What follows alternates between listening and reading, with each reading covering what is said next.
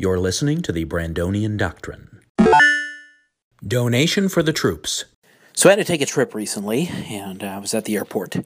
And right before boarding, I decided to go to the store and pick up a coloring book and some crayons. And unfortunately, they didn't have either, so I decided to pick up some gum and some mints. So I was there at the checkout and ready to pay. And the checkout lady says, would you care to donate a granola bar for the troops? And she brandishes a granola bar.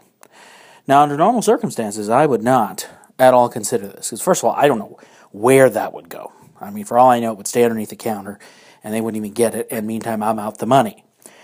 So, the problem is, literally 5 feet within my range is an actual fully fatigued army guy, just standing right there.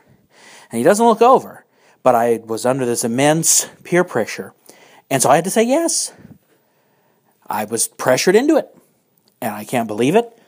And so who knows what happens? I mean, for all I know, she ate it the moment I left that place. And actually, what I should have done is probably taken it and given it to that guy. Just said, you know what? Forget the middleman. I'll just give this to him right here.